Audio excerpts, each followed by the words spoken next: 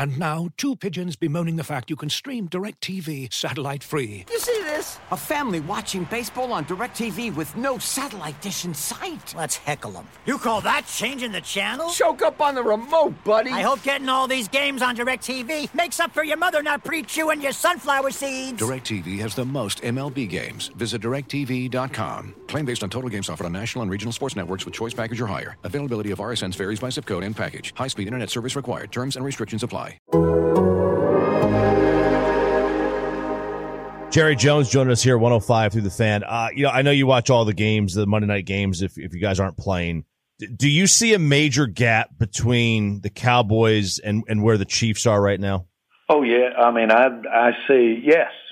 I see a team that is clicking. They're the Super Bowl champs, and they look like they've gotten better. The running back is outstanding. I watched him live last year at LSU. I was watching my grandson play him, and at that particular time, I loved him. I loved him in the draft, and obviously with their quarterback, who's I think at the highest level right now, and this guy's very quick and elusive and can get in and out of situations with his feet and buy time. The quarterback we played Sunday is of that kind of nature. He's has great ability to get in and out and then make the play. That play Dak made at the end of the game that got intercepted. Well, the result of Dak's ability that let him get that ball off was really great and outstanding. Well, these guys do that, have that ability a lot. They are very quick-footed, and they have the unique ability to possibly take their eyes away from the field for a minute and then immediately focus back and see. Romo had that. And so they could turn his back on it and turn around and hand-eye and get it done quick.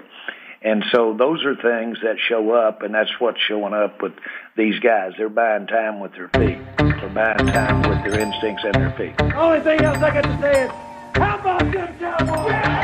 How about them Cowboys, indeed. The 1-2 Dallas Cowboys are set to host the 2-1 Browns of Cleveland this weekend at the Death Star.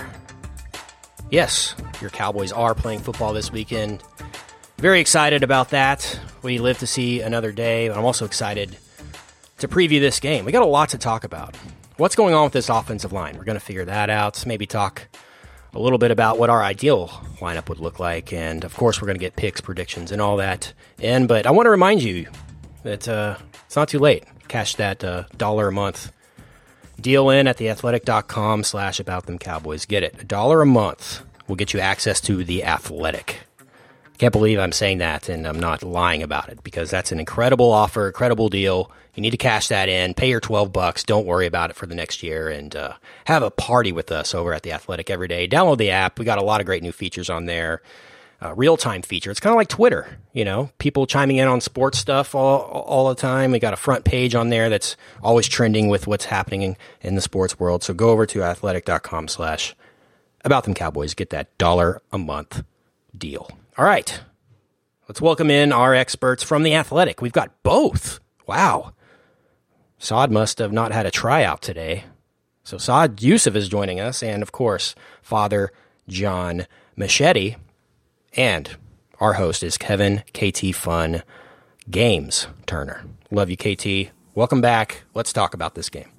Yeah, thank you, Kit, and I'm real excited to be here. This is a fun one, now that the dust has settled from the Seattle game, you get a Cleveland team. It's not every year the Cowboys get to play the Browns, and I'll be darned if the Browns aren't pretty fun. But before we take a look at the Cleveland Browns and everything going on with them, who are 2-1, by the way, to the Cowboys 1-2, let's talk a little bit about what's going on at the Star. Now, Mike McCarthy, of course, as we say every week, is keeping everything pretty tight-lipped, almost like he's a spy and can't let information out in one of the Mission Impossible movies or something. I don't know. I haven't seen any of those, but still. John, we'll start with you. What in the world's happening with the Cowboys' injuries, specifically on the offensive line? Are we going to get Tyron? Or are we going to get Lyle this week? I don't think we're getting Lyle anytime soon. So oh, no. We can go a few more podcasts before we bring that subject back up. I'll see you then. My worry with Lyle is somewhat similar to going through last season with Tyrone Crawford, where he had a hip issue and he tried playing through it and it just never got better. And generally you put that off because once you get surgery, the season's done. So you hope that the guy can kind of play through it. And if there is a surgery needed, you can do it in the off season. So I think they're trying to work with Lyle to hopefully get that better in maybe a few weeks, but it doesn't seem like that's going to be anytime soon. Tyron Smith, though, I got better news there. I mean, he was out there, had his helmet on, was going through all the stretching, went through all the individual drills. He didn't technically practice in terms of on the practice report, but I thought that was a really good sign. That's the most we've seen him do in a couple weeks. So right now, I would say as long as he doesn't have any setbacks, I think Tyron's going to end up playing. Stephen Jones said Monday on 105 Through the Fan that he was real close to playing this past Sunday, but they wanted to wait another week. So I think there's a good chance that Tyron ends up starting. It's really that right tackle spot that, where you're like, Zach Martin said today that he's going to stay at guard, even though he obviously played well at right tackle. He probably would be their best right tackle, but I think that goes back to Terrence Steele. I know some people would like to see Brandon Knight there, but I think that's where you go there. I think Joe Looney goes back to center and Tyler Biadasz goes back to being a backup. And, hey, this is all fluid. And one of these guys could go down or something could happen during the game, and it goes back to what we saw last week where their plan wasn't for Zach Martin to play right tackle, but out of necessity he had to do that. In terms of other injuries in that, I thought it was funny when Kent just introduced Saad and talked about trying out for any teams. Well, if Saad wants to play DB for the Cowboys, he might want to be able to try out for them right now because DB is obviously not a great position for him. Trayvon Diggs is on the injury report again, not only just with the shoulder, but now also a knee. Now, it didn't keep him from practicing. He was a full go in practice, but it is an additional injury, and that's never good for who's clearly been your best DB and the guy with your most upside defensive back. So the only guy on the 53 that wasn't out there today was DeMarcus Lawrence, and he's been dealing with the knee issue, but he missed practice last week and still ended up playing in the game. So I envision DeMarcus still playing on Sunday. I just think that it's going to be what we saw a lot this past Sunday, where Aldon Smith is out there pretty much the whole game on the right edge, and then you see Everson Griffin and DeMarcus Lawrence kind of rotating in. Yeah, it's I knew this with the Lyle thing, first of all. So before we throw it completely in the dumpster for 6 weeks, I was thinking about how great he was last year. And I'm not shoehorning in Packers talk, I promise you, but I was watching the Sunday night game the other night, and Chris Collinsworth's like, the Packers got to decide if they're going to pay David Bakhtiari. And I was like, he's been healthy. He tore his ACL 1 year, okay. I mean, you look at Tyron and you look at Lyle, and it is the injuries that they have. It's not just a knee. We're talking about a back, and with Tyron a neck. We're talking about hips. I hate those structural injuries so much.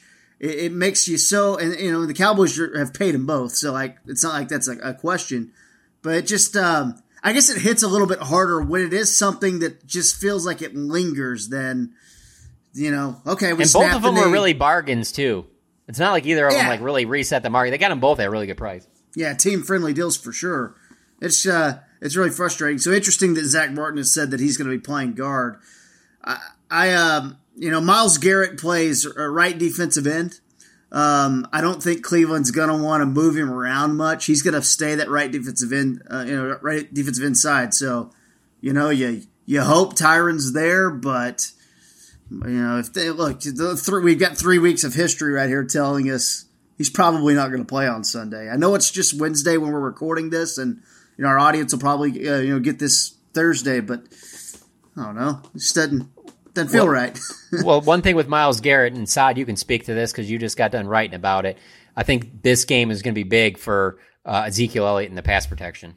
Yeah, absolutely. I mean, Zeke has had to chip in a lot, especially he did a really good job last week in chipping in pass protection. But like you said, I mean, I think he's going to have to, if Cleveland wants to blitz and tries to get Myles Garrett one-on-one with anybody on that offensive line, if Tyron's not playing or whatever, it's going to be a long day for the Cowboys because, bringing extra pressure. We saw that even in the Seattle game. Look, the blitzes looked a lot different when Jamal Adams went out of the game, right? So, I mean, when I was watching the film again on Monday night, it looked, night and day difference in terms of just the blitz packages and what kind of pressure and where the pressure is coming from. So I think it's going to depend on how much Cleveland wants to blitz as well. But I think the whole, the dance of which guys are going to play where is interesting because you also can't get spoiled by what Zach Martin did on Sunday because the transition from guard to tackle is not supposed to look that smooth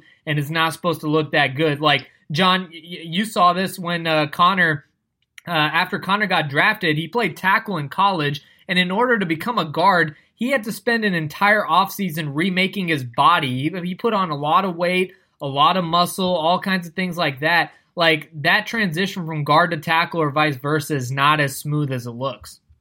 Another pass rusher, though, that every Cowboys fan should be familiar with is a guy by the name of Adrian Claiborne. Now, Adrian Claiborne has 2 sacks this year, but he did not practice today, much like Lyle Collins is also dealing with a hip issue. But obviously, 2017, 6 sacks, 1 game. I think people remember Adrian Claiborne. Yeah, they absolutely do. And another name, too, is Olivier Vernon, who they have. Which, I think being in the division for a long while, we know about him. My thoughts on him are always comparing his contract to, that's a pretty good model of what a contract would look like if you were going to sign DeMarcus Lawrence. And that's why I wanted to take Olivier Vernon, who's kind of injured, and go back to DeMarcus Lawrence real quick. I didn't realize this until our special guest Bobby Belt said that on the podcast reviewing the Seahawks game, talking about how DeMarcus Lawrence has participated in less than 50% of the team's snaps so far this year. And personally, if that means that DeMarcus Lawrence is going to be full throttle in November and December, I'm okay with it. I'll take the lumps early on. It's a marathon, right? I look at that, especially in this division. But when we're talking about his knee, do we know? Will they tell us anything about specifically what it is? Is it soreness? What is it? Yeah, no, they really haven't gotten any specifics, and McCarthy's great at that. That's one of those type of things where I know on the show, you've heard us talk about Jason Garrett having the walk-off interview where you kind of clear some of this stuff up, where you wouldn't necessarily say Jason Garrett told you, but you could at least clear up and specify some things that are going on. The one thing I got to go on Lawrence is, 2 games ago, I noticed when I was watching the film over again that he was on the sideline once he came out, and it looked like he was trying to he was looking down at his knee, and he was going through, while he was talking to a trainer, he was going through basically the way he would do his get off from a stand up 2-point stance. And I have heard, and it bothers me, I can't remember who said this. I just saw it on Twitter recently, and they talked about the difference between rushing as a 4-3 end and a 3-4 end. And one of the biggest differences is when you're a 3-4 stand up like Aldon Smith does so well, you're using your knees a lot more, whereas when you're a 4-3 like DeMarcus is used to with your hand on the ground, it's more of your hips is where you generate. So I wonder if the knee came from this adjustment a little bit as well, where he's putting maybe more emphasis on his knees because you need that quick get off. That's the thing that separates these guys. I mean, the competition's too good. It's like tenths of seconds. It's even less than that on just that first step and on that get off. And that is so important. And if that first step isn't that quick for you, you're just going to be another guy. One other thing I want to mention, looking at this Browns, injury list, I know there's a lot of people that think the Cowboys, because they've had a lot of guys go on the IR, don't get me wrong, but just to compare, there's 3 guys on the Cowboys injury list. It's Trayvon Diggs, DeMarcus Lawrence, Tyron Smith. We just went over them. For the Browns, we got 1, 2, 3, 4, 5, 6, 7, 8, 9, 10, 11, 12, 13 guys, including Olivier Vernon, who you just mentioned. He was limited today with an abdomen injury. Jarvis Landry's on there. He was full, but he has a hip injury. Kareem Hunt didn't practice. He's got a groin injury. Joel Bitonio, their guard, he's got a back issue. He didn't practice today. J.C. Treader, their center, limited today with a knee. And then 2 of their corners, Denzel Ward and Greedy Williams. Denzel Ward didn't practice today because of a groin, and Greedy Williams was limited because of his shoulder. So it's I feel like a lot of people are you just look at your own team. But I'm telling you, a lot of these teams are dealing with injuries. And it's interesting because we talked about it in a lot of our shows coming into this season about how, it'd be all about staying healthy and COVID and stuff like that. Well, that's what we're getting. It's really finding a way to stay healthy. It's going to be a war of attrition. Try and get to the later weeks as healthy as you possibly can. Yeah, and also, too, like hamstrings, groins, is what you're seeing a lot of. And it's just, it's almost unavoidable in this case this year with just everything that's happened over the last, 6 months. Before we dive in a little deeper to the Cleveland Browns, little scuttlebutt in the local media.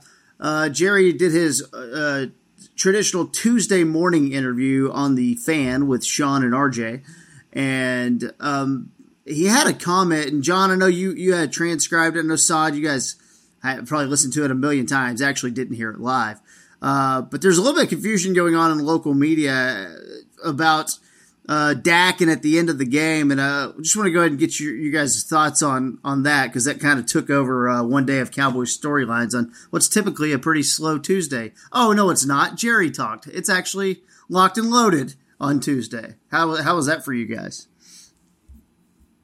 Saad, you can go first on this. I'll fill in the gaps. Well, I mean, look, I listen to the interview live every Tuesday, him, and then whenever Steven talks as well. But when I was listening to Jerry, when I initially heard these comments, I just didn't think anything of it. I thought more of he was kind of talking about the way I interpreted it just off the bat before I re-listened and wrote it down and stuff was just to me, he was kind of putting Dak in the same category, or the Dak's skill set in the same category as the likes of Mahomes. And then he brought in Romo as well at the end. But I thought he was just kind of describing the same skill set of these guys, but not so much taking a shot at Dak and saying those guys could do something that Dak couldn't. I think, I don't know how exactly that interpretation came about. I think it had something to do with the fact that Mahomes had just put up a ridiculous performance the night before. And so maybe it's fresh in your mind that, Mahomes is able to come through in big games and stuff. But to me, it was him talking about Dak's mobility in relation to Mahomes and then bringing in Romo as well, just quickly at the end. I think it was more of a skill set thing than a complete player quarterback thing. And there's so many people that cover this team that heard the comments. It just one individual heard it differently. And so when that person tweeted it out, including in their tweet, did I hear that right? Which that person did not hear it right. That's where it kind of takes on a life of its own. Now, hey, Jerry leaves a lot of gray area when he speaks. I mean, it's very open to interpretation. Did he mean this? Did he not? I'll just say this. Jerry has never been hesitant to take shots, and we know that. But he wouldn't do that right now. That makes no sense right now. If Jerry was going to do some type of underlying take some shot at Dak, that'll happen in the offseason. That'll happen in January or February when they go back to the contract table and they go back to negotiating. They can't do any negotiating now with him under the franchise tag until the season's over. So it makes no sense to say anything. I don't care if he throws 17 interceptions in the next 5 games. It makes no sense to say anything negative right now. That's nothing positive comes from that. Why would he do that right now? And now in the offseason, Jerry's known for maybe throwing something out there where you're like, that's interesting. I can't believe Jerry said that. But he's never said anything about Dak publicly where he was slighted his game. And when you listen to it, and I listened to it multiple times over and over again, it was just clear to me that what he was saying is that these quarterbacks, the question was about the Kansas City Chiefs. And if they are, significantly better than the Cowboys. And he said yes. And he's like, they're the Super Bowl champs. And then he went into talking about Patrick Mahomes and his ability when Patrick Mahomes is in the pocket, it doesn't matter if there's pressure or not pressure. He always looks extremely calm, like he knows exactly what he's about to do. And that's amazing. That's why he's the best player in football.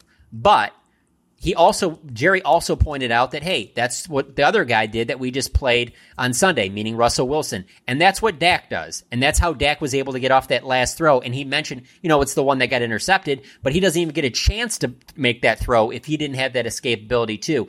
And then he says, Romo had that. That's all he said.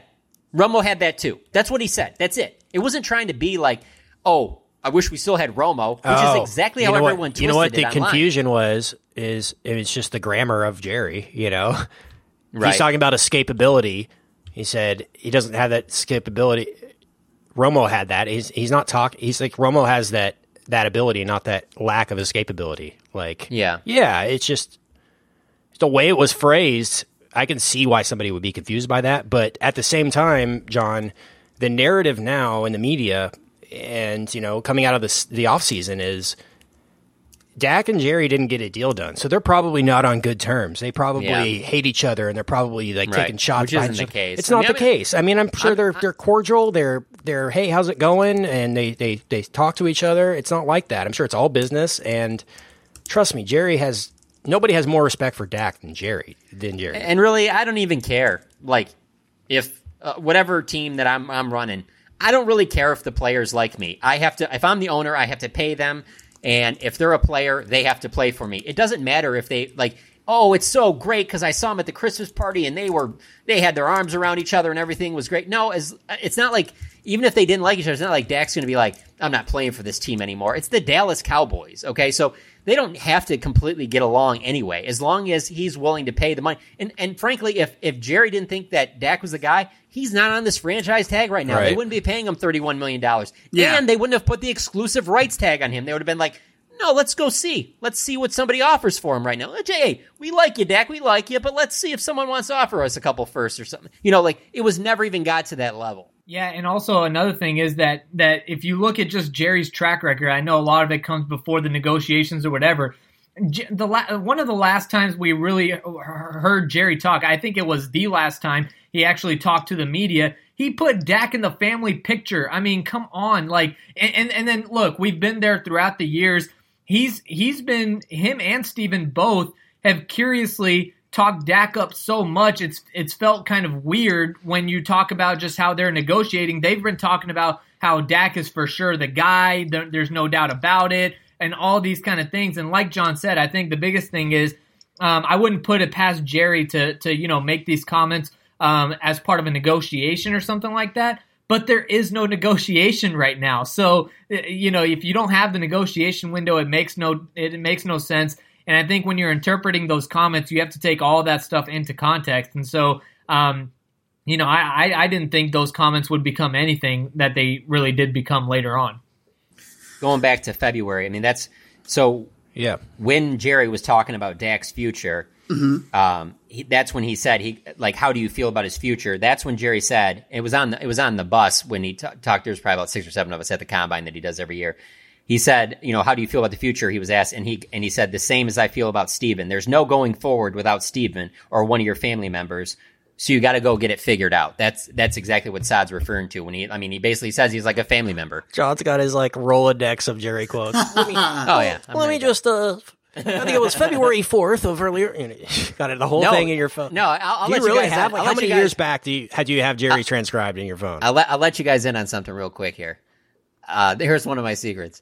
If you guys ever notice how I tweet, I don't ever say MM for Mike McCarthy. I don't ever say like some initials on somebody. I always write it all out so then I can search my name on Twitter and then put in a couple keywords and I can always find an old quote. A quote. So that's a good. Yeah, if you know a couple words that they said, you'd be able to find it that way. So I put in my Twitter handle, family, and Steven, and I was able to find This is a side note, just while you're on the subject. I do follow you on Twitter, and everyone needs to follow John on Twitter if you're not. You do so many of those quotes on Twitter. Like, here's a quote from a press conference. Mike Nolan on DeMarcus Lawrence. It's all kinds of stuff throughout the week, and it's constant. Do you schedule any of those out, or is that all real time? You're typing it all out? No, it's all real time. Oh my gosh. It's funny, it's impressive. Some other media members have asked me that too, of do you time those out? And I go, I honestly don't know how to time If I was you, tweets, I would just take the transcript, just schedule all those bad boys out for an entire week in like a 20-minute span. I could show you how to do that. Yeah. That's what I thought you did. That blows my mind that you sit out there. No, I have no life. John, can you give me the date of circumcising a mosquito? Do you have that on you? No, just kidding. I definitely have that. Just kidding. He does. Just kidding. Don't go look for it. We're good. I was just doing a bit. We don't have to find it. He's going to prove it. He wants to prove it. Yeah, I think the narrative is just that people want them to disagree, and any quote kind of read between the lines thing we can think of to say, oh, look, they hate each other, is going to get thrown out there, and whether it's true or not. So, looking for an assist with your credit card but can't get a hold of anyone? Luckily, with 24/7 U.S.-based live customer service from Discover, everyone has the option to talk to a real person anytime, day or night. Yep, you heard that right. You can talk to a real human in customer service at any time. Sounds like a real game changer if you ask us. Make the right call and get the service you deserve with Discover. Limitations apply. See terms at discover.com/creditcard.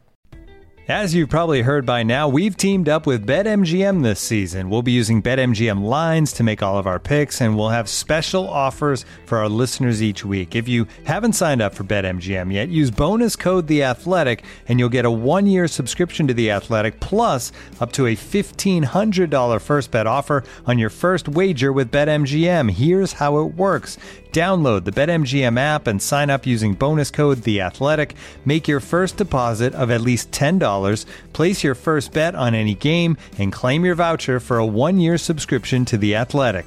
See BetMGM.com for terms. U.S. promotional offers not available in D.C., Mississippi, New York, Nevada, Ontario, or Puerto Rico. Gambling problem? Call 1-800-GAMBLER. Available in the U.S. Call 877-8-HOPE-NY or text HOPE-NY 467-369 in New York. Call 1-800-NEXT-STEP in Arizona. 1-800-327-5050 in Massachusetts. 1-800-BETS-OFF in Iowa. 1-800-270-7117 for confidential help in Michigan. 1-800-981-0023 in Puerto Rico. First bet offer for new customers only in partnership with Kansas Crossing Casino and Hotel. Don't forget, if you haven't signed up for BetMGM yet, use bonus code TheAthletic, and you'll get a 1-year subscription to The Athletic, plus up to a $1,500 first bet offer on your first wager.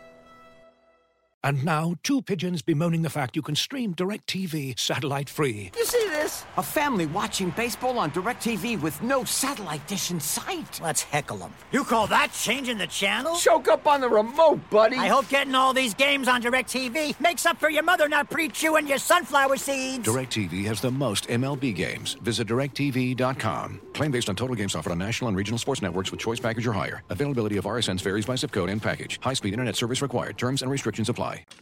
You know, looking at the Browns now, 2-1. Now, you could, I want to be fair and give them credit for being 2-1. I will say their wins are the Bengals and the Washington football team. So, you know, a couple of winless teams. Actually, the Washington football team got a win over the Eagles in week 1. Mm-hmm. But the Browns have scored 30 points for the first time in back-to-back weeks since 2010. Here's a little trivia. Let's see if you guys know. Who was the head coach for the Cleveland Browns in 2010? The last time they had back-to-back 30-point weeks. Oh, man. Was it Romeo Crennel? No, that was probably a little while back. Yeah, incorrect, but good guess. I love the reference. Oh, obviously, it was Bill Belichick. Incorrect. 2010. Oh, sorry. So, yeah. not Bill Belichick. Nick Saban. Was I close with Romeo Crennel? You know, no, but, you know, the time periods are fairly close. Was it Mangini? It was Eric Mangini, Saad Youssef, yes. Who was the quarterback that year? Oh, this 2010. is impossible. Derek Jim Anderson? Couch. Nope. Oh, man. 2010 Browns. Brady Quinn. Not Brady Quinn. He actually signed with the, I don't believe he's in the league now, but he did sign with the Patriots in the offseason. Is it a McCown or a McNown or one of those? It's not one of those, but what great guess. You like seven. Hey, that's possible 7 guys right there you should eliminate. All right. Jeff Garcia. No, I'll go ahead and give it to you guys. It was Brian Hoyer. Oh. Brian Hoyer, 2010. So coming off 2 back-to-back 30-point outings for the Browns for the first time in 10 years. Let's talk about Baker first, right? I mean, look, number 1 pick in the draft in 2018. I do find it kind of interesting that despite all the weapons and making a big trade to go get Odell Beckham, that this is a team right now that does not like to let Baker bake. Like last week we talked about letting Russ cook. They do not want to let Baker bake. They don't trust him. The last 2 games, he went 16 for 23. They want to run the ball. They want to make sure that, Nick Chubb and Kareem Hunt get the ball, but they want to make sure that Baker's not throwing the ball more than 25 times a game. So he had 16 for 23, 2 touchdown passes the last 2 games. Actually didn't throw an interception in the last game. But I do think it's interesting. Like, are you feeling good about your investment If in year 3, the number 1 pick, you're going, man, I really don't want him throwing much. Well, first of all, September 2016 is when Jerry said circumcise the mosquito about Tony Romo. I knew it. Second of all, so I just recorded earlier today podcast with Zach Jackson, who covers the Browns for The Athletic. And when we were talking about Dak, he mentioned that about if they might not be sold completely on Baker, and if the Cowboys were to let Dak go, the Browns could be a team that would be interested in Dak because they have all these other pieces. You know, when they already have Odell and Jarvis, they have the running backs, they have, you know, some big name players in the offensive line. They obviously have, you know, Myles Garrett, and they've got some investments on the defensive side that maybe they would be interested in Dak. Now, like I said to him, I think the Cowboys bring back Dak, even if it means $38 million for another franchise tag. But it was interesting hearing it from a perspective, a team that I wouldn't really think about because, like you said earlier, I mean, they don't play the Cowboys very much, and I'm not really paying attention too much to Cleveland. But it is interesting watching this game. Think about that. I will say, everything for me always comes back to the Lions. I always find it funny when, like, Mitch Trubisky has a great week 1 against the Lions, and people are like, look at this guy. And I'm like, it's the Lions. Consider they're playing. Or Sam Darnold, like, goes off against the Lions, and people are like, yeah, they got their quarterback. I'm like, hold on, look who they did it against, you know? And so with that being said, I think that could be this week for Baker. Like, I think that Browns fans might be really on the bandwagon after they watch what he does against this secondary. I'm not saying that the Browns are going to win, but I could see him putting up decent numbers against this secondary because Odell can stretch the field and Jarvis can stretch the field. And if, regardless who's out there for the Cowboys, if they're just leaving guys running open like they did with DK Metcalf at times, like they did with Lockett, Tyler Lockett, then it really doesn't matter who's throwing the football. So if they haven't fixed things on defense, particularly communication, Mike Nolan said it was communication and guys not having their eyes in the right spots. If they don't fix that, Baker Mayfield could look real good on Sunday. Yeah, I think the thing with Baker is if you still give him time, it's not like he's not talented. If you give him the time, and KT, as you said, he has all the weapons there. If you give him all the time and everything, then I think he can dice you up. And, you know, it's a lot like, you know, we've seen with Dak where, you know, he can put up big games even when the Cowboys lose. And I think that's what John's talking about. Is like, you know, Baker can have a good day and the Browns could still lose. I could see that happening. But the Cowboys secondary has a lot of question marks. You know, they keep saying it's a miscommunication issue and things like that. And I get that. Like, you know, you can see some miscommunication there, like on the Lockett touchdown. Some of it might be miscommunication, but man, a lot of it is just talent. Like, they're just not that good. As soon as you said that, Sad, all I was thinking about was like on that Mike Nolan call, if it's like he had to drink like a truth serum, and when you ask the question, he's like, we don't have the players. Next question.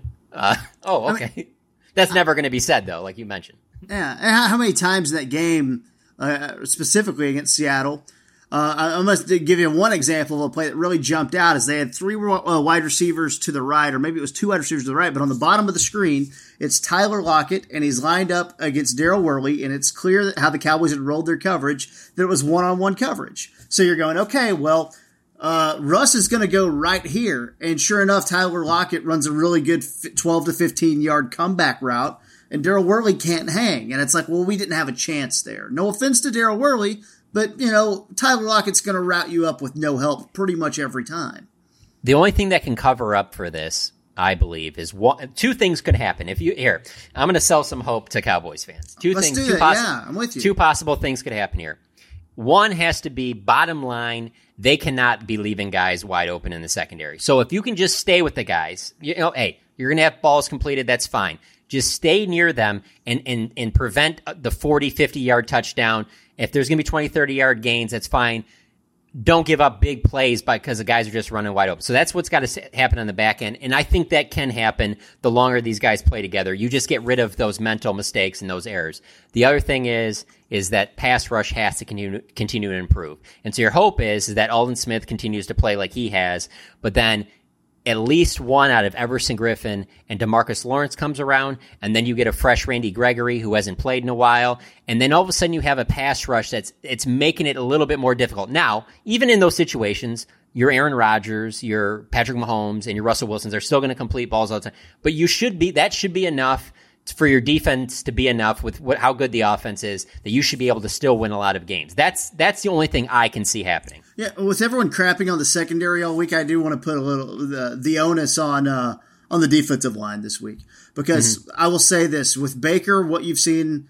If you watched him over the past his first 2 years in the league, it's snap. We have a crappy offensive line, and I'm scrambling to my right, and I'm either going to throw an interception, or I'm going to fumble, or I'm going to throw out of bounds, and I'm going to look terrible. Well, this year so far, he is getting, and it's a small sample size through 3 weeks, but he's getting the most time to pass than any other quarterback in the league. They are protecting him right now. And that's been very helpful. And that's a really good offensive line if it's healthy. With Bitonio, with J.C. Treader at center, with the tackles who are escaping me right now because I was just looking at it a minute ago, but it's escaping me right now. Joe Thomas. No, not Joe Thomas. I'm kidding. God, it's killing me. I was just looking at this a minute ago. But they have a really good offensive line. Jedrick Wills, first round pick from Alabama, who's kind of right now seen as the weak link of that offensive line. And that won't be the case in the second half of this season because he's a really good player. Baker's getting time. And if he's getting time and they just want to run the ball and get ahead, your defense is going to be on the field a lot. So we need Aldon Smith. We need DeMarcus Lawrence. We need these guys to really have a really good week rushing the passer. Maybe that's on Mike Nolan, dialing up the right blitzes at the right times. And things like that. But that's a strong offensive line if they're healthy for Cleveland. And it's not going to be easy to get to the quarterback because this is, again, the team that is giving their quarterback the most time to throw. It's Cleveland. And Baker looks a little more comfortable. The other tackle is Jack Conklin. But again, thank you. Yes, great player. But he's another guy, though, he's got elbow limited today. Yeah. I think one thing also with Baker is that Nick Chubb is playing really well also. So I think, in addition to him getting a lot of time from the offensive line, the Cowboys can't just ignore the running attack completely, or else they're going to get, playoff Rams, kind of like what happened a couple of years ago. So I think, they have to make sure they play the run well. So Aldon Smith and DeMarcus Lawrence, these guys just can't tee off on Baker. You have to account for Chubb. And then also Baker can create on his own too. I mean, he's not a statue in the pocket. So he can get out and find open guys as well. So the running backs here, we know how good Chubb and Kareem Hunt is. We don't have to talk about how good they are. I think the world knows that. One thing that's interesting. So last week they had 35 carries for 154 yards, but they only had 3 catches. And I immediately think of those guys, not Chubb, but Kareem Hunt is a guy you could throw it to. And maybe that's just thinking about his time in Kansas City, but he definitely can catch out of the backfield and just kind of going through. And one thing I've seen, I saw them play on national TV against the Bengals, and then I rewatched the game against the Washington football team.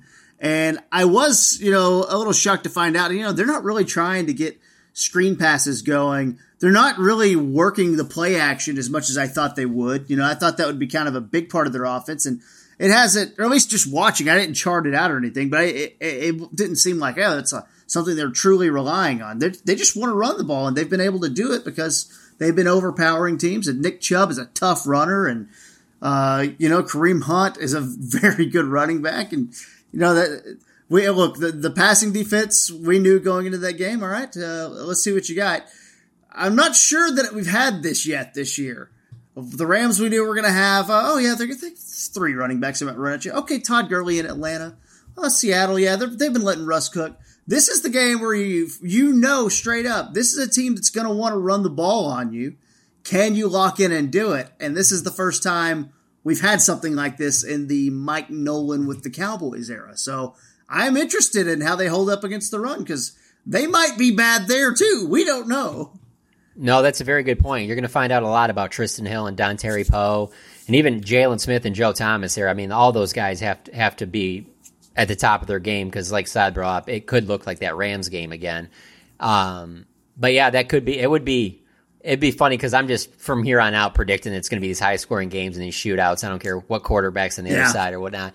But it would be interesting if this game all of a sudden turns into Zeke versus Chubb and it's a lower scoring game and it's more of a defensive battle. I don't see that happening.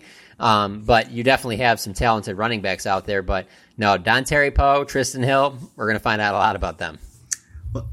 odds makers have this game at 55 on the over-under, which I would say almost doesn't feel high compared to some of what we've seen early in the season. But like in Cleveland, they're going, what, 55 on an over-under? We never have that. So like, I don't know. I think I have them. I have these teams scoring a little bit more than that. We'll get our predictions a little bit later. Do you guys have anything else that you want to add to the Browns on offense before we flip the field and talk about Myles Garrett and how scary he's going to be this weekend? Scary how? Well, the fact that he took over the game last week, I don't know, you guys probably saw the highlight or probably saw that if you watched the game, the big sack on Dwayne Haskins where he nearly pulled off Dwayne Haskins' undershirt. That's how you know. He nearly pulled off his helmet and hit him with it? Yeah, well, he didn't do that. That was a different game. Oh, that was that's last right. year. That's right. That was a different time. Sorry. That was a different time. That was pre-COVID. All right, hey, real quick. I got to share a quick story. Speaking of Steelers, COVID. Yeah. No. I'm not taking it down there. I will say that going back to that particular play surprised me so much because of just the few times I've been around Myles Garrett. He just seems like one of the nicest guys. Like right? Not last year's Pro Bowl, but the Pro Bowl before that. I was with another reporter who wanted to talk to him real quick, and we were carpooling together, and he was like, you mind if wait, because I'm trying to get Myles or whatever like that. And I was like, yeah, sure, but I don't think he's going to talk because most of these guys, when they're done, they're not going to talk. Myles Garrett literally spent like an extra 10, 15 minutes, answering whatever question. Super cool. Some kids were coming up, asking for autographs. Like, never seemed to be bothered by anything. Didn't seem like, he just seemed like the coolest dude. I was just like, I was stunned by, like, everybody had left the field. It's just Myles Garrett standing out there still hanging out. So then when I saw that play, I was like, is that the same guy? Like, wow, that's just crazy to me. But anyway, obviously just a beast. I mean, that's the guy. You want to talk about a guy that can wreck the game. I don't know if it gets any better than that. Yeah, I mean, I think like you go, well, is Adrian Claiborne going to wreck the game? Like, no, Myles Garrett's the guy. Just because it happened that one time, I hope it wouldn't happen again. But what if it happened again? How wild would that be? God. I mean, get this: he had 2 sacks last week, 3 hurries, and a forced fumble. But if you count his pressures, he basically caused 3 of the Washington football team's 5 turnovers that game. They turned the ball over 5 times. Myles Garrett was directly involved in 3 of them. I mean, that's some Khalil Mack type action. That is really making a difference. So we'll have our thoughts and prayers with Tyron Smith or Brandon Knight, probably Brandon Knight, out there at left tackle, and hopefully they can get him some help. One thing I will say about the Browns defense, it's really hard to diagnose what they are right now because of all the injuries. Denzel Ward dealing with a groin, but if he's unable to play, such a huge advantage for the Cowboys and their 3 big wide receivers and Cooper, Gallup, and Lamb. Greedy Williams from LSU started to kind of make some strides as a player, but he's been limited. So I don't know, how much, he's going to be playing. Denzel Ward gave it a go last week, but he left in the second half. Like, he just didn't play in the second half because his groin acted up. And if they try to tough it out and then have to sit out or aren't 100% and try to go, man, advantage Cowboys. I'm not deviating from what I did last week. I might not want Dak throwing the ball 57 times, but I'm not going to be shy about Dak throwing the ball 40 times. If they need to go throw it on Cleveland to get some action, I'm totally down with that. I will say this, the Cleveland linebackers, terrible. They're going to run Mack Wilson out there finally.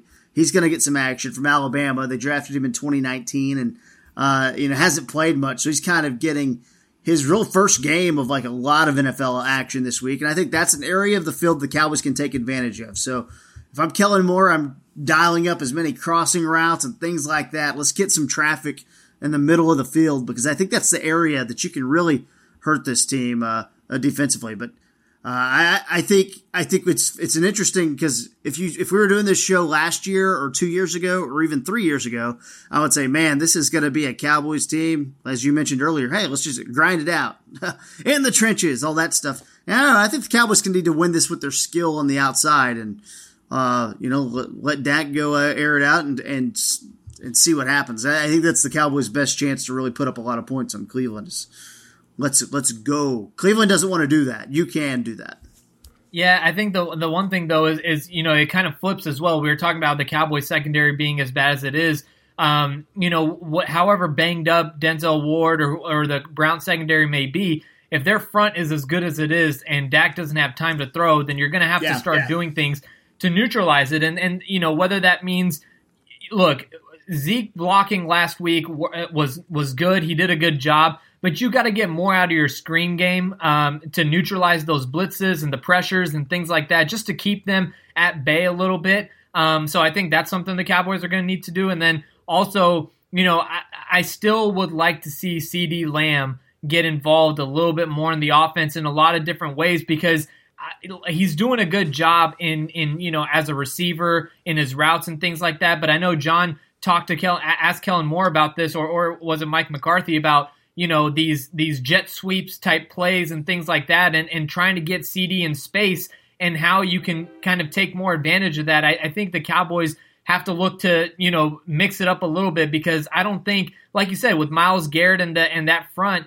I don't think you can just drop back and throw it 50 times a game because against this team, because Dak's going to get really banged up. Yeah, and now that training camp is over, and I feel comfortable that I can talk about stuff that I saw now without getting in any trouble. When they ran those type of trick plays or even reverses, things like that, they didn't look good there either. Like I tweeted out one day, I think it was like Cowboys have done multiple trick plays there, whatever like that, but I didn't get any specifics. They didn't look good. And that on top of obviously what we've seen from the screen game. And then so I asked, Zeke about that today, just how much does it hurt you guys? Because it seems like there's a lot of continuity needed amongst the offensive line, and you're always rotating in all these different offensive linemen. You've seen them go to that screen late in the game on Sunday, and Joe Looney, too far down the field. It's like when that stuff was really clicking Zeke's rookie year, a lot of that offensive line was the same guys, and there was a cohesiveness. And so when I asked Zeke about that, his response was, well, no, that also goes back to, it's not just the guys rotating. That's why you need an offseason. That's why you need preseason games, because you can work on that stuff. When you don't have that, there's only so much of that you can do in practice. And that's an aspect of the game that was really big in 2016. I mean, that was one of the best things. I mean, with those Linehan specials where Zeke took some of those to the house. I mean, they were just outstanding. And if that thing's blocked right late in that game on Sunday, that could have been a huge play. But they just have not looked good on anything outside of let's get 4 receivers out here. Let's let Dak cook, and let's go from there. But when they try to switch it up and try and do some of the underneath passing game, some of the screens, some of the jet sweeps, it just doesn't look right. It's like it's not there yet. So yeah, I don't know. Well, no. To me, I'm like, if I really feel good about Tyron and Lyle coming back, then I'm going to try to shelve that stuff and just save it. There's a win-win to those things. I'll wait until we're a little more congruent offensively.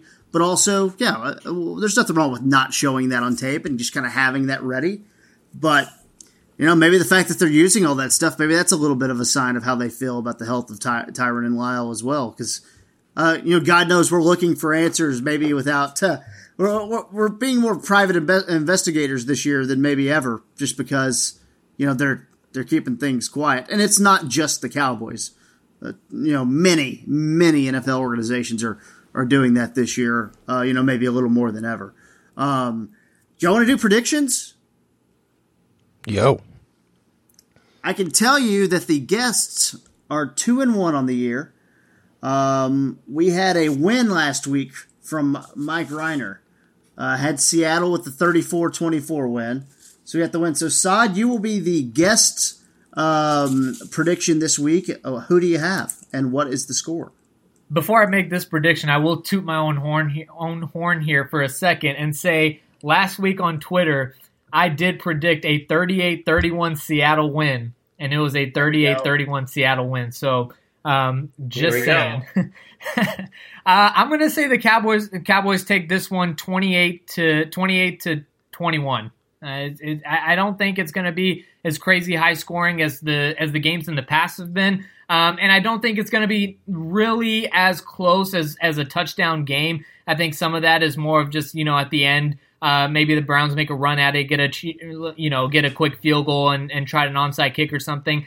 I respect the Browns' talent. I just think that I can't see the Cowboys falling to 1-3.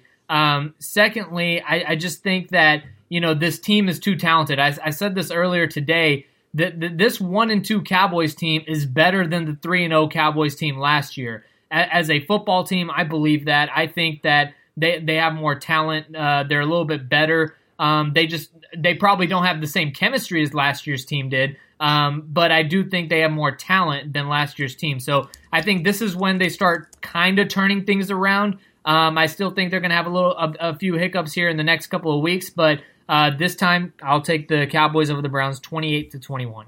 All right, we'll book that. Let's go to Kent Garrison. Yeah, that sounds great, Todd. That all sounds good. I love to think, this Cowboys team can't be 1-3. I don't see that happening. But I just looking at the reality of this game, I'm looking at the Browns offense, I'm looking at this Cowboys defense, I'm looking at this Browns offense, and I feel really bad for Odell Beckham right now. He's taking a lot of crap from a lot of people. And grow up. You don't even know if that's true. I'm moving past it, true. John. What are you talking about?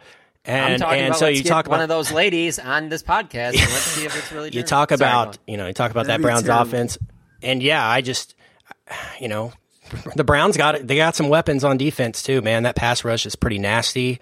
Cowboys are banged up on that offensive line. As much as I want to see the Cowboys turn things around, I don't know. This feels like a bit of a trap game for me. I think the Browns are humming. I think they're confident. I think they're going to come down here and do some work. So I'm taking the Browns, the slight edge, 27-24.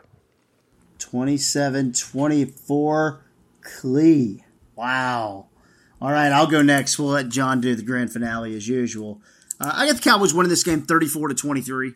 I've not seen enough Baker Mayfield to absolutely trust him at all, and I do think the Cowboys will make adjustments if they're getting ran on early. I think they'll find a way.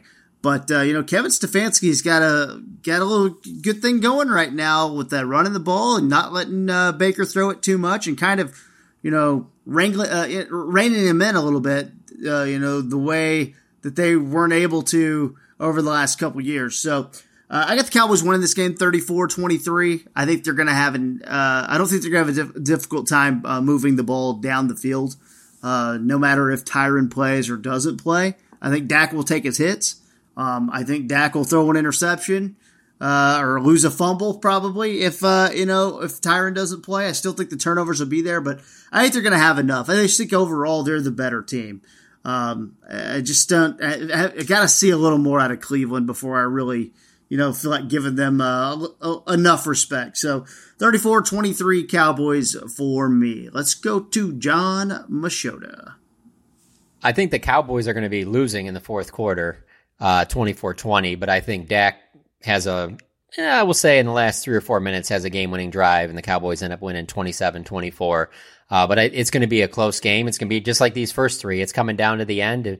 If you happen to miss the first 3 quarters, I think you'll be fine. I think the fourth quarter will be very entertaining again.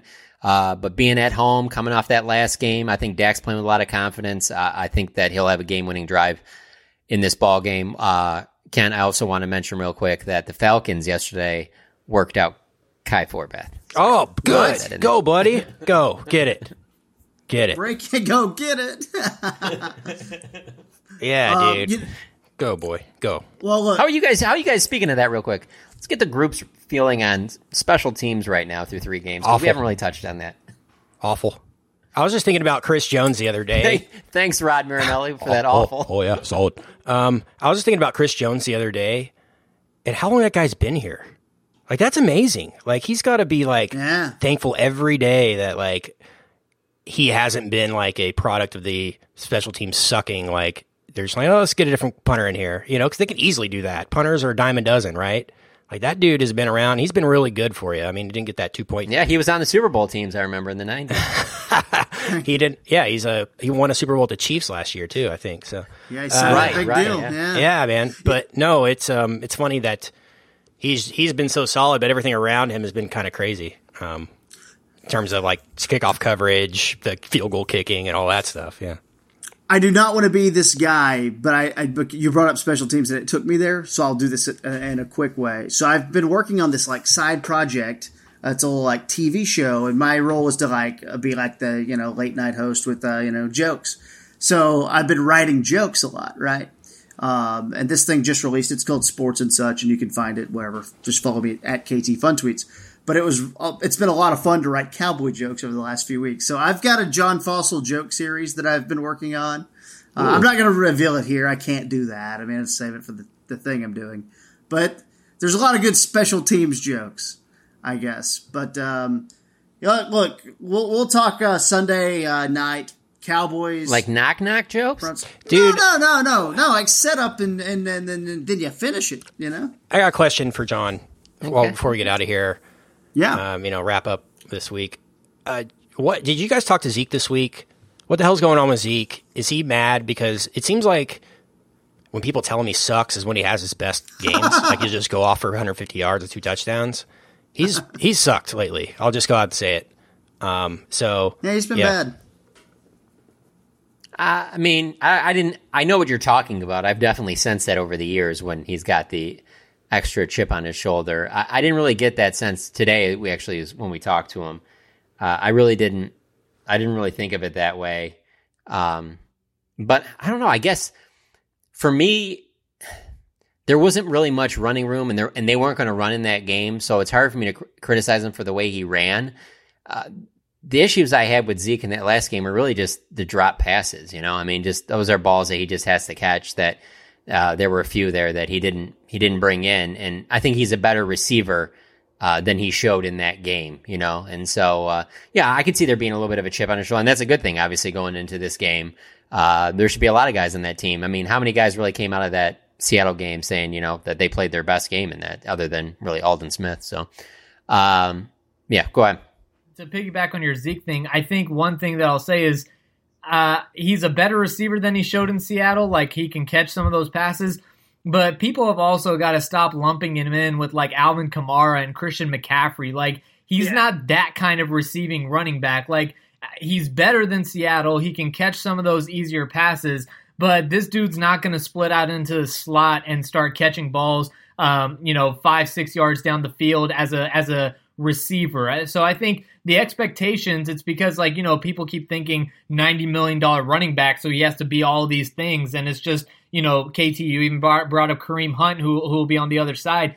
Zeke isn't that guy. Like, I think he can do a good job, but not be a complete liability the way that he was on Sunday against Seattle. But that doesn't mean that he's a receiving running back. And so I think that's something that fans have to kind of ease back off of. And then also, I think, when you have 3 receivers and hey, maybe you have a 4th in Cedric Wilson. What the hell is that? So, maybe if you have those guys, you use those guys in the passing game and save Zeke for the surprise pops.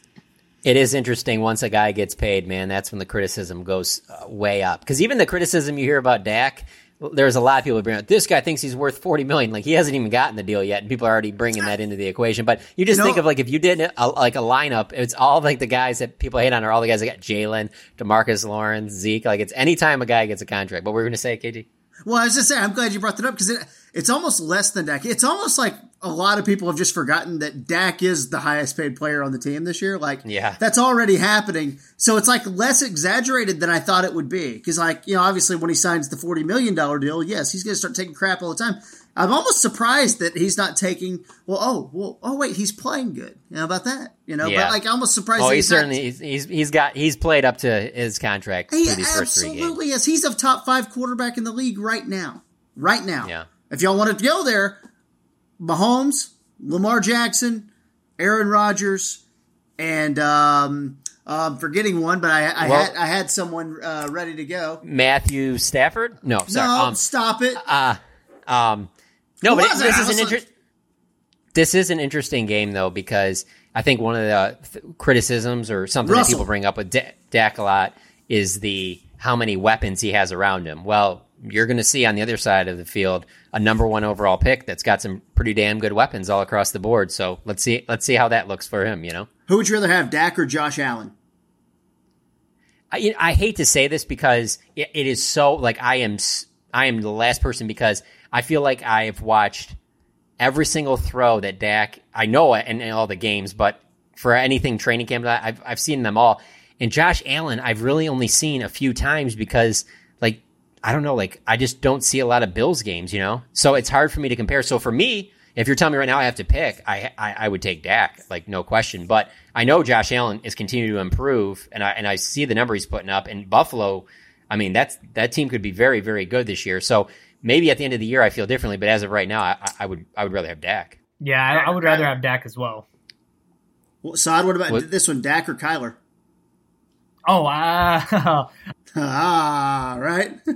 Here's the thing with that one. It's like, you don't see Kyler as much, but I also think Kyler is in a great situation with Cliff Kingsbury because I think that fit is really good because, you kind of have that vibe that Kyler needs. And then also, DeAndre Hopkins and all those guys over there. So I think Kyler's a good fit with Cliff Kingsbury. I don't know if Kyler would be doing the same thing 4 years under Jason Garrett. I think he would look pretty similar to what Dak has looked, if not maybe a little worse. So I think that's a good fit. And then Josh Allen, also one thing I'll say there is, he had this stigma around him of just how inaccurate he was because he had like a 50% completion percentage in college or something. He's gotten better there, and the Bills have looked good. So, but I'm with John there. When you cover the Cowboys, you look more at the Cowboys, then you look at the NFC East, and then you look at the NFC at large. The AFC, and especially the Buffalo Bills,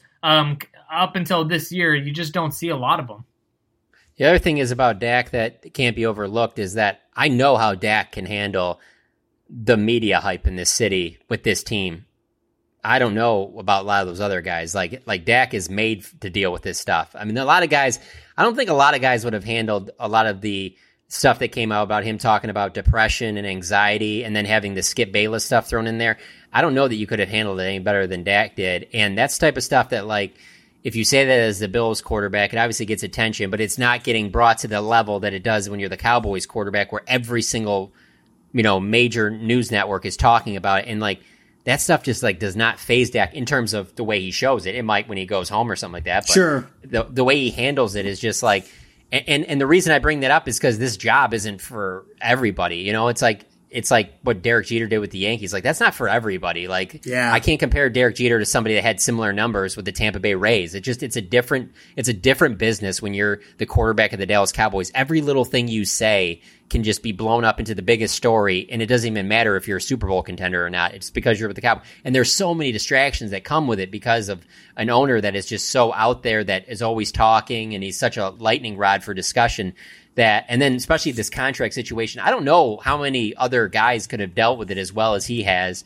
And I just kind of go back to last week listening to Ken Norton, the old Cowboys linebackers, now the DC, the Seahawks, and he was asked to talk about Dak by their reporters as a player and how he's grown. And at the very end of his answer, Norton mentioned how he handled the contract and how mature he is and the way he carries himself like that. Like, it's bigger than just the player. So there's just a lot of other intangibles that I already have seen Dak check off those boxes. So even though you might see a player on the field, you're like, this guy's more talented here or here. Like, there's a lot more that comes with it when you're the Cowboys quarterback. I think we can all agree that we'd take Dak over Goff, Wentz, and Paxton Lynch.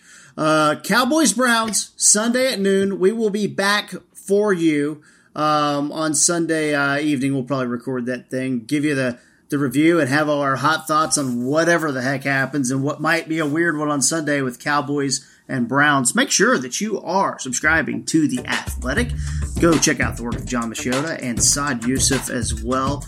Bob Sturm with some great football pieces as always. The Stars just finishing as the runner-up in the NHL. Saad was a big part of covering that team, as well as Sean Shapiro. And then the Rangers making a little news as their owner, who's kind of a ghost, came out and he actually talked today. So Levi Weaver has got you covered on the Rangers front as well. Tim Cato's got you for anything Mavs. We've got you covered here on The Athletic. For our producer, Kent Garrison, for Father John Machota, for Saad Yousuf, I am Kevin KT Turner. We will talk to you Sunday night after we have dinner at the Cheesecake Factory. This has been another episode of About Them Cowboys.